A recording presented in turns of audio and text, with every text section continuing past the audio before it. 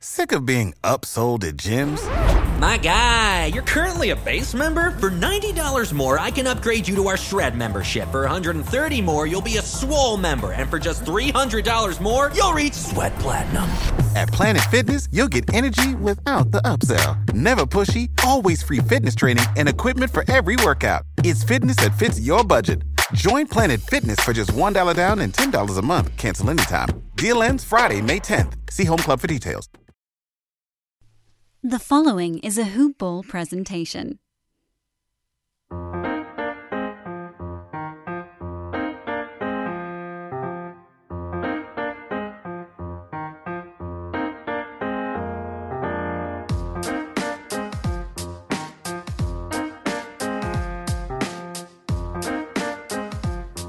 What's happening, everybody? Welcome to Today in Sports Betting, a Hoop Ball presentation. I am your guest host today, Dan Besbris. Thanks so much for tuning in, everybody.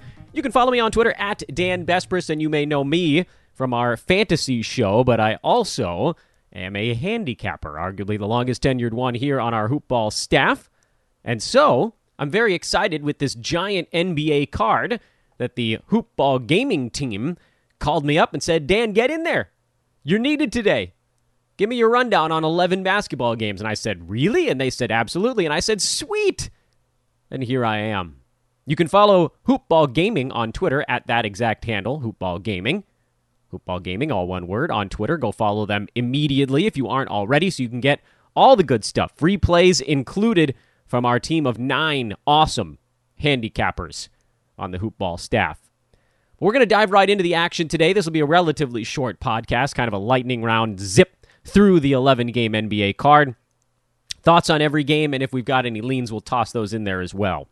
The Lakers are in Orlando and a 10-point road favorite, which frankly is just too big a number. Lakers just finished getting beat up twice by the Dallas Mavericks. I know the Magic are in full tank mode at this point, which makes it overall kind of a difficult game to bet on, no matter which way you're looking at it.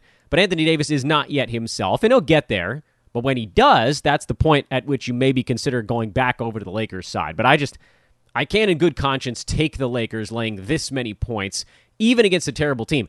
And I'll tell you, I think this is a coin flip. It's a giant number, but there's a very real chance the Magic just don't. I mean, they're on a pretty vicious losing spell these days. Bodies are... They're there, but no one that can really hang. And so on the Lakers side, even without LeBron, they're still far better than Orlando. But I can't touch this one.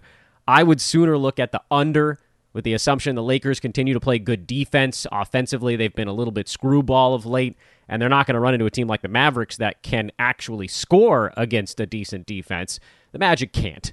So the under is the way I would look at this one. It's a very low number already at 208.5. But I'd be a little bit surprised if this game got up and over 204. Spurs at the Wizards. Spurs are -4 on the road, and it's a little bit weird to see the number that high. The Wizards are on a back-to-back, so it's about 2 points higher than it would have been otherwise. Bradley Beal was supposedly questionable after kind of tweaking a calf in yesterday's game, but then he wasn't on the Wizards injury report. So presumably he's in? Question mark? I don't know. I really don't know. I guess there's a possibility that he gets ruled out later on. Russell Westbrook is questionable. He apparently hurt his ankle in yesterday's ball game, and so maybe that's the reason that this number is tilted so far in the Spurs' favor. Both of these teams have actually been playing relatively well of late, so I don't think I want anything to do with the side, especially with the weird injury stuff hanging over everything else. And then you look at the total of 228, and you're talking about two teams that do like to move. Spurs like to push the pace a little bit, although lately it's been not quite so severe. They've been kind of grinding it out a little bit more. And on the Wizards side, and I don't know if folks have taken note of this, they've actually started to play a little bit of defense. The scores of their games are still obscenely high, but they've held their opponents now. Go back and look at some of the games the Wizards were losing. Look at some of the games they were losing, where they're giving up 120. And lately, on their 8-game win streak, they've only given up 120 points one time. They beat Utah 125-121. The rest of their 8-game win streak, 111, 115, 100, 107, 114, 109, 110. That's been the scores of the opposition team. Do we think the Wizards are going to get to that mark? Do we think they're going to get to 118 if they're going to hold the Spurs to 110, or would we think this thing slows down a little bit? This is another one where I look a little bit at the under on the total more so than I do the side. Hawks and Pistons is the third game on the dock. I told you we're going to move through this thing. We're about 2 to 3 minutes per game. Hawks at Pistons. Atlanta 4.5-point road favorites. Detroit is actually a double in-season revenge game, and for the Hawks, this is a pretty weird spot for them. They just came off I think we can safely call it an improbable win yesterday over the Milwaukee Bucks. They just beat Miami also without Trae Young after losing that first game, or the game when Trae actually went down. That was the overtime loss to New York. Atlanta's not the same team they were earlier in the year. And even right after the coaching change, they were sort of winning games ugly. Well, they've continued to play good defense, but their offense got a lot better. And so it's been able to withstand the loss of Trae Young. However, they're coming off a stretch where they went Knicks, Heat, Bucks, and the 2 games after tonight are Philadelphia twice later on this week. Wednesday and Friday, I believe, and then their schedule lightens back up a tiny bit. So does this, and everybody's in kind of stretch run mode right now, so I don't know that we can necessarily classify anything as a look-ahead game, but certainly as letdown spots go, this is one of them. The Pistons on the road, Hawks are on the road at the Pistons against a team that, at this point, they're just floating through. Detroit is not actively trying to collect victories at this point in the year, although presumably the veterans will actually be playing in this game. But they've been competitive when they've trotted their veterans out there. They beat the Cavaliers. They lost to the Mavericks only by 10. That was pretty good. And then they rested everybody. They lost to Spurs by 15. Lost to the Pacers by 6 with most of their veterans in there. Didn't shoot the ball very well, but they were competitive. So I would expect the Pistons to be relatively competitive. I kind of wish Trae was in so that the number would be higher. You'd be looking at 7.5 probably instead of 4.5, or maybe even more than that. And at that point, I'd be all over Detroit. Lower number here, anything can happen. Hawks are probably going to end up winning the ball game. They'll have some sort of comeback. So I don't trust the Pistons as money line type of thing. But I do think they're competitive. I think they hang. And so if anything, I would lean to the Detroit side. That's the direction I'm looking in that third game that we've talked about. Thunder at the Sixers. Sounds like Ben Simmons now has been upgraded to questionable. He's missed about a week and a half with an illness. We don't know much about that. It's not COVID, so at some point he'll be okay. Tobias Harris sounds like he's resting. We don't have a status update on Joel Embiid yet. Here's the thing. I could go into a whole in-depth analysis of what you're doing with this ball game, but at the end of the day, you're not betting on a game where you don't know who's playing on the Philly side. You're just not. It's bad bet. The only thing you might do in such a scenario is to play for the injury or not, meaning, say you think Joel Embiid is going to be in, well, you'd take the 76ers at 12.5 and hope that he gets ruled in, or someone else gets ruled in, or Simmons gets ruled in, and the number jumps up to 14, 15, something like that. Because it could get that high. The Thunder are really bad. They're resting Lou Dort. They'll have the rest of their guys, but they're losing. They're losing as a religion at this point because they got all those picks, and so they won too many damn games the first half of the year, so they just pulled the plug on anyone that might actually help them collect a victory. That's the only way you're playing this one, is you're trying to set up a middle based on Sixers injury news. That's it. I would not do anything else. You could do it with the total, too. You could take the over, hope guys get ruled in, total bumps up. You take the under, you create a 3-4 point sandwich there. I wouldn't do it. I'm not doing it. I wouldn't recommend it. You're gambling with information you don't have. You're guessing based on a questionable tag. That's bad bet. Suns at Knicks. Suns 2.5 point road favorites. The total of 215. Phoenix coming in after losing a couple here on their road trip. Kind of stumbling to the end of their roadie. There's 2 schools of thought on this ball game. First, Jay Crowder's been ruled out on the Phoenix side. That's kind of the only injury news on this ball game. There's 2 schools of thought are, does Phoenix look at this as a bounce back opportunity after getting beat by the Nets yesterday, or are they just kind of out of gas on this road trip? Everybody's so freaking tired this year because of the condensed schedule, because of the weird offseason. This isn't really a great spot. Phoenix, their schedule wasn't particularly crazy compared to anybody else's, but they did have a 5-7 that ran them through most of a homestand. It was back on from April 7th to April 13th. And they were able to kind of hang in there during that stretch. By the way, this is stuff that you look at. You want to be aware of when teams are going to get tired. So again, that 5-7 started on the 7th for Utah. They beat for Phoenix. They beat Utah, lost in the Clippers, beat Washington, Houston, and Miami. So they went 4-1 on that 5-game and 7-night thing. And then you've seen the after effects of that. They beat Sacramento, not by that much. They lost to the Spurs, barely beat the Bucks, barely beat the hobbled 76ers, lost to the Celtics, lost to the Nets. I personally think the Suns are just tired right now. I do. They had 2 days off before that game in Brooklyn also, and that it's just sort of not enough. Like, guys need actual rest, and they bounce around a lot. They go home for 2 games, and they're back out on the road for 3, home for 1, road for 1, or road for 2. Like, Phoenix's schedule is not about to get easier, so they're going to have to dig deep and kind of will it.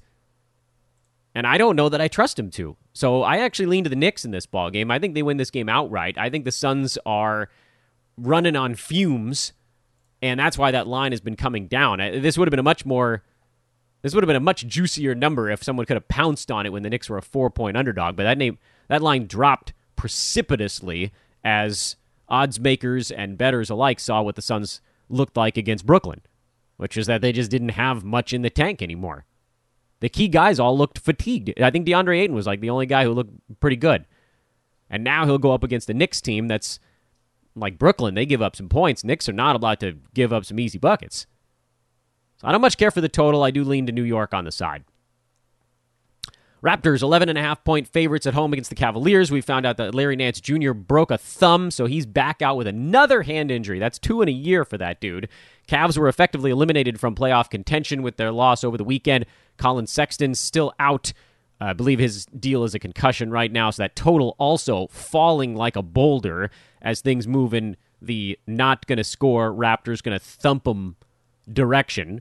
Toronto appears to be playing their horses in this part, and Toronto's starting a 5-game and 7-night thing too. If I'm the Raptors, and maybe this is what they're doing, they're playing their guys against the Cavs to sort of lock in the win, and then they might rest some dudes tomorrow against Brooklyn when they figure maybe they were going to get beat anyway. Then they go to Denver, Utah, and the Lakers, and the Clippers on a 4-game road trip. That's a rough one. So it's also possible they just play their guys on this back-to-back, see if they can win their home games, and then who knows what happens out on the road. Gary Trent's been ruled out with a contusion to his leg, so we'll see if that is a bounce-back thing. And, you know, what it comes down to here is in a ball game like this one where guys are just getting ruled out, I would almost look at the Cavs to play a little above themselves, missing some pieces, but mostly I'd leave it alone. It's a pass. Bulls. This is a double revenge game for Chicago as well. And it's also this is double revenge for Chicago? Yeah, it's double revenge for Chicago, and it's a rematch. These two teams played 2 days ago, so this one has a whole lot of stuff rolled up in it. Heat are a 6-point favorite at home. Total is at 206. Side actually moved up ever so slightly. I would look at the under in this ballgame. In fact, I have a pretty strong lean to the under, actually. That last ballgame paced out to 204 and ever so slightly went over that mark. And the reason I bring this up as relevant is because, you know, you're looking at it, you're like, 204, the total's 206. That's not a whole lot of breathing room. Well, that last one ended at 207. So a lot of people looked at it and thought, oh, this is paced to go over. So money is actually coming in on that side, and you might end up able to get 206.5 or even 207 as this day goes on. I think these two teams, because they just saw one another, and because this actually is a pretty critical ball game on both sides, I don't think you're going to see the pace start to slip away from either side. Both actually want to play a relatively slow ball game. I think I would argue the Heat maybe want to get out a little bit more just because they have better shooters, and the Bulls want to make it a slog where maybe they can win just kind of if Vooch gets hot or something good happens. Also of note, in their last ball game 2 days ago, that ball game was on pace to go under 200, and then the fourth quarter, the teams combined to score like 64 points, something stupid. Like the Bulls went on this big run to try to make it a close ball game. They scored a whole bunch. They sped up the pace because it was a blowout. So Chicago was forced to try to shoot. The Heat countered with enough buckets going the other way, even if they were not playing quite as fast, but it changed the pace of the ballgame because the ballgame got away a little bit. So if you think this one's going to be a bit more competitive, and I do, I would look at the under. The reason I'm not looking at the Bulls, despite thinking that it'll be a more competitive ballgame, is that I do still think ultimately Jimmy Butler in the fourth quarter is just going to clamp. So the Bulls might hang in there for 3.5 quarters. I just don't see them closing it out. They don't have the horses. So I like the under in that ballgame more than I like the side. Jazz, 10-point road favorites in Minnesota against a team somehow they've actually lost to twice this year. Wolves have proven to be a very difficult matchup for Utah. And overall, look, the Jazz missing Donovan Mitchell, that's a big deal. But it goes all the way back to the All-Star break, really. They haven't been the same team since that Mondo run they went on. And this is the way it happens with all sports. All professional sports, at least, where guys go so hard for so long to rack up win after win after win after win. It starts to take an emotional toll on a team to win that many ball games. It's actually good to lose one every once in a while just to break up the intense mental focus. I like to think of, and I don't know if you guys are big into baseball, I like to think of Clayton Kershaw, actually, of the Dodgers, as kind of an interesting example of this phenomenon. Because it's hard to visualize on a team standpoint, but maybe it's easier to visualize from an individual standpoint. I've always felt, and I think the numbers would bear this out, I've always felt that Clayton Kershaw's numbers, if you look at the postseason in particular, look terrible. But if you look at it from an inning-by-inning standpoint, it's this dramatic fall-off. And it's because he's just so intense on every pitch that by pitch like 75, which isn't all that high, he's starting to run out of mental fuel to make the good pitch. And it's the same thing with the Jazz, with teams that go on big win streaks. They're so good and so lasered in for so long that then you start to see the other side. If you want to think about it more from a mathematical standpoint, no one in the NBA goes at 100% for the entire season. But when you're on a long winning streak, you're going at 100% because you so desperately don't want to be the guy, whatever, that causes the win streak to end, that you just push. You push a little harder, and then all of a sudden, it ends. And for Utah, their monster win streak, I mean, you go all the way back to January when the big win streak ended, but they got sort of right back on it. But at some point in there, and it was around the All-Star break, when everybody had like a few days to decompress, they lost it. They lost that focus. They lost what had made them, and it was even going into the All-Star break, really. It was like a few games in front of it. They just sort of lost what made them special, which was the hyper-focus on the defensive side, combined with a very proficient three-point shooting offense. Yeah, they're still winning ball games. Sure. But not at the same clip as before. Not close. And it's the defense. That's what's changed. You know, the losses, if you look at some of the recent losses for Utah, because they did have another win streak that rolled up in there, mostly against Memphis in the end of April, or the end of March, I should say. Here in April, they've lost a handful of games. They gave up 111 to Dallas, 117 to Phoenix, 125 to Washington, 127 to the Lakers, and then they had this weirdo clunk fest against Minnesota 2 days ago where they only scored 96 points. All of this to say, Jazz are going to win this ball game. I would probably bet a house on the money line of this, but I don't think I can bet the 10-point spread because they're just not the same team they were before. The money line on this game is atrocious. I would never in 1,000 years suggest that anyone actually make a money line bet on this game. You'd be betting minus 500. So it's 1 to 5 odds. But if you're feeling like a complete, idiot, put 5 units on the Jazz to win 1 unit.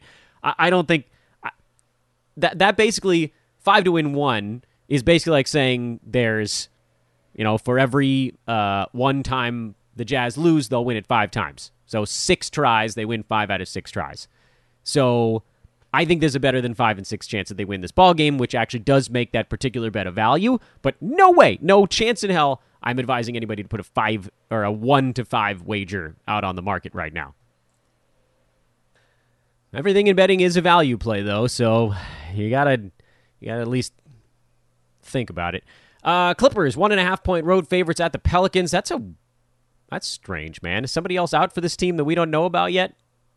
I hadn't seen any additional stuff on the Clippers. I figure Kawhi is still out, and it's fine. It doesn't change anything for me. They've been really good, and the Pels have been really bad. So something about this one isn't adding up, and so I'm going to leave it alone. Because that line looks way too good to be true. I would assume that every single person on earth would take the Clippers at basically a pick'em with the Pelicans these days.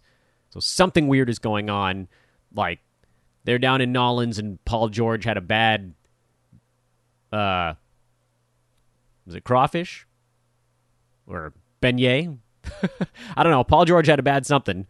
That's my guess. I got nothing, folks. I don't know. I can't explain this one being a 1.5-point spread coming down from 3.5. I could explain the 3.5. That puts him about a 6-point neutral court favorite. That's still probably a little bit low, but it's acceptably low. This line here, where I don't believe either of these teams played yesterday. Am I forgetting something? No, Clippers didn't play yesterday. Pels didn't play yesterday. Neither one of them. Clippers have been off for 2 days. I mean, they're rested on top of everything else. This is super weird. Very weird line. I'm not touching it, but I would have to lean to the Clippers side because the Pels have just been awful. Do people not realize the Pels have been terrible? Is that why this is like this? I guess there's a Clippers lean. It's fishy as hell. That one stinks of salmon and red snapper. Grizzlies Nuggets. Grizzlies in altitude right now. This is actually kind of an interesting number, too. Nuggets 4.5-point home favorites. Grizzlies are playing great ball at the moment.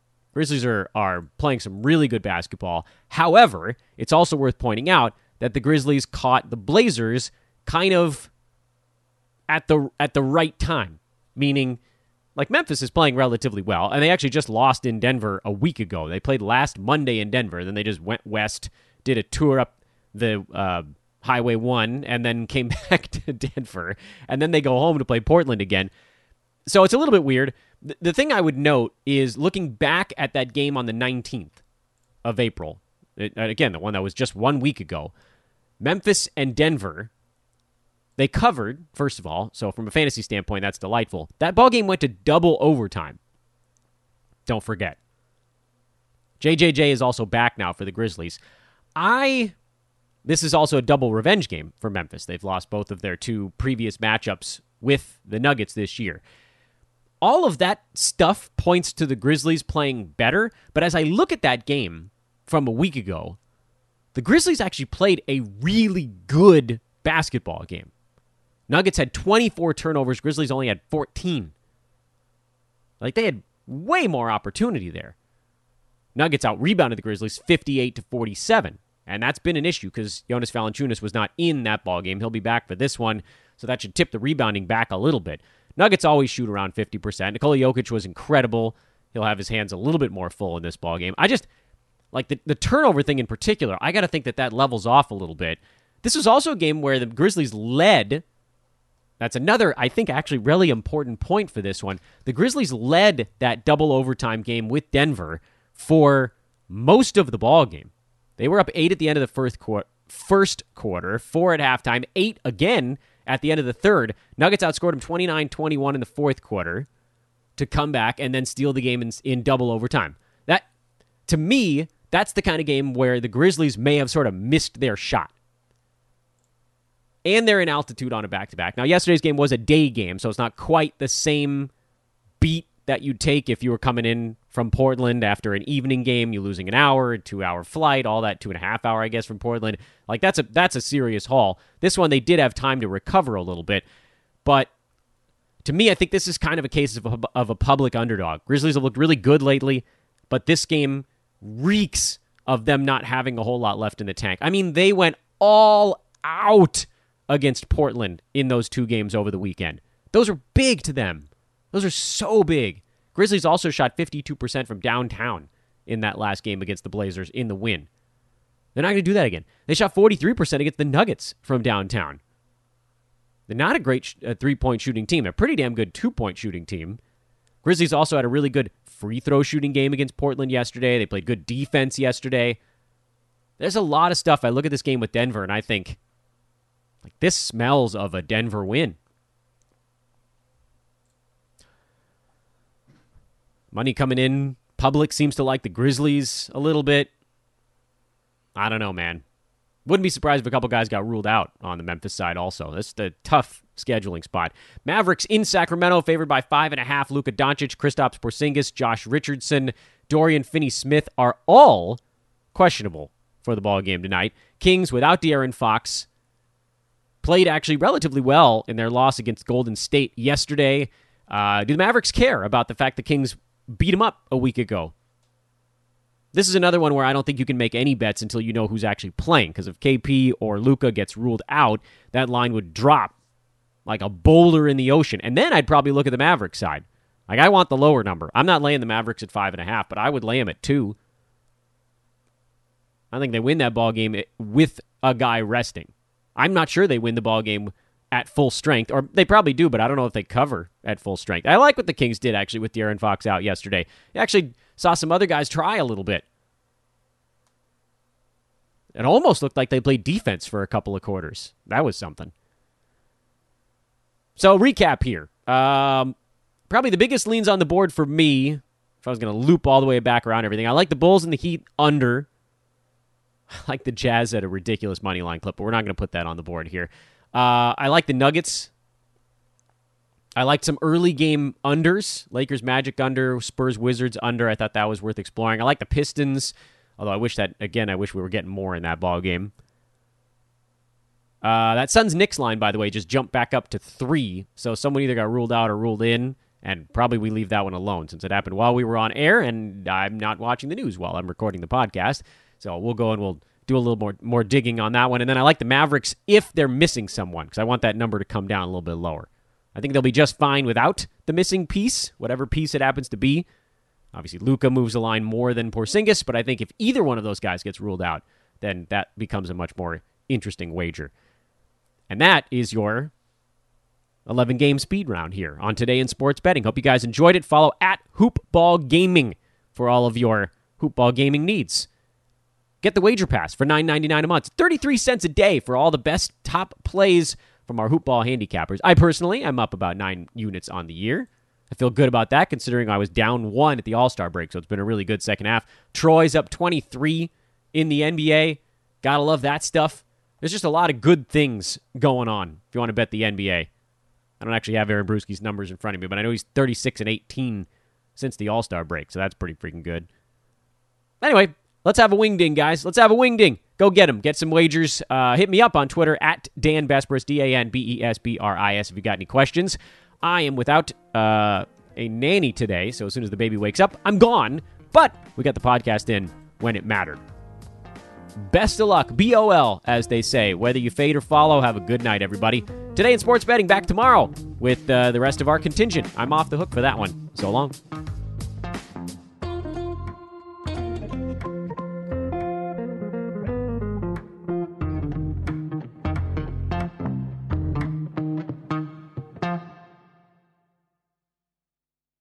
This has been a Hoop Ball presentation.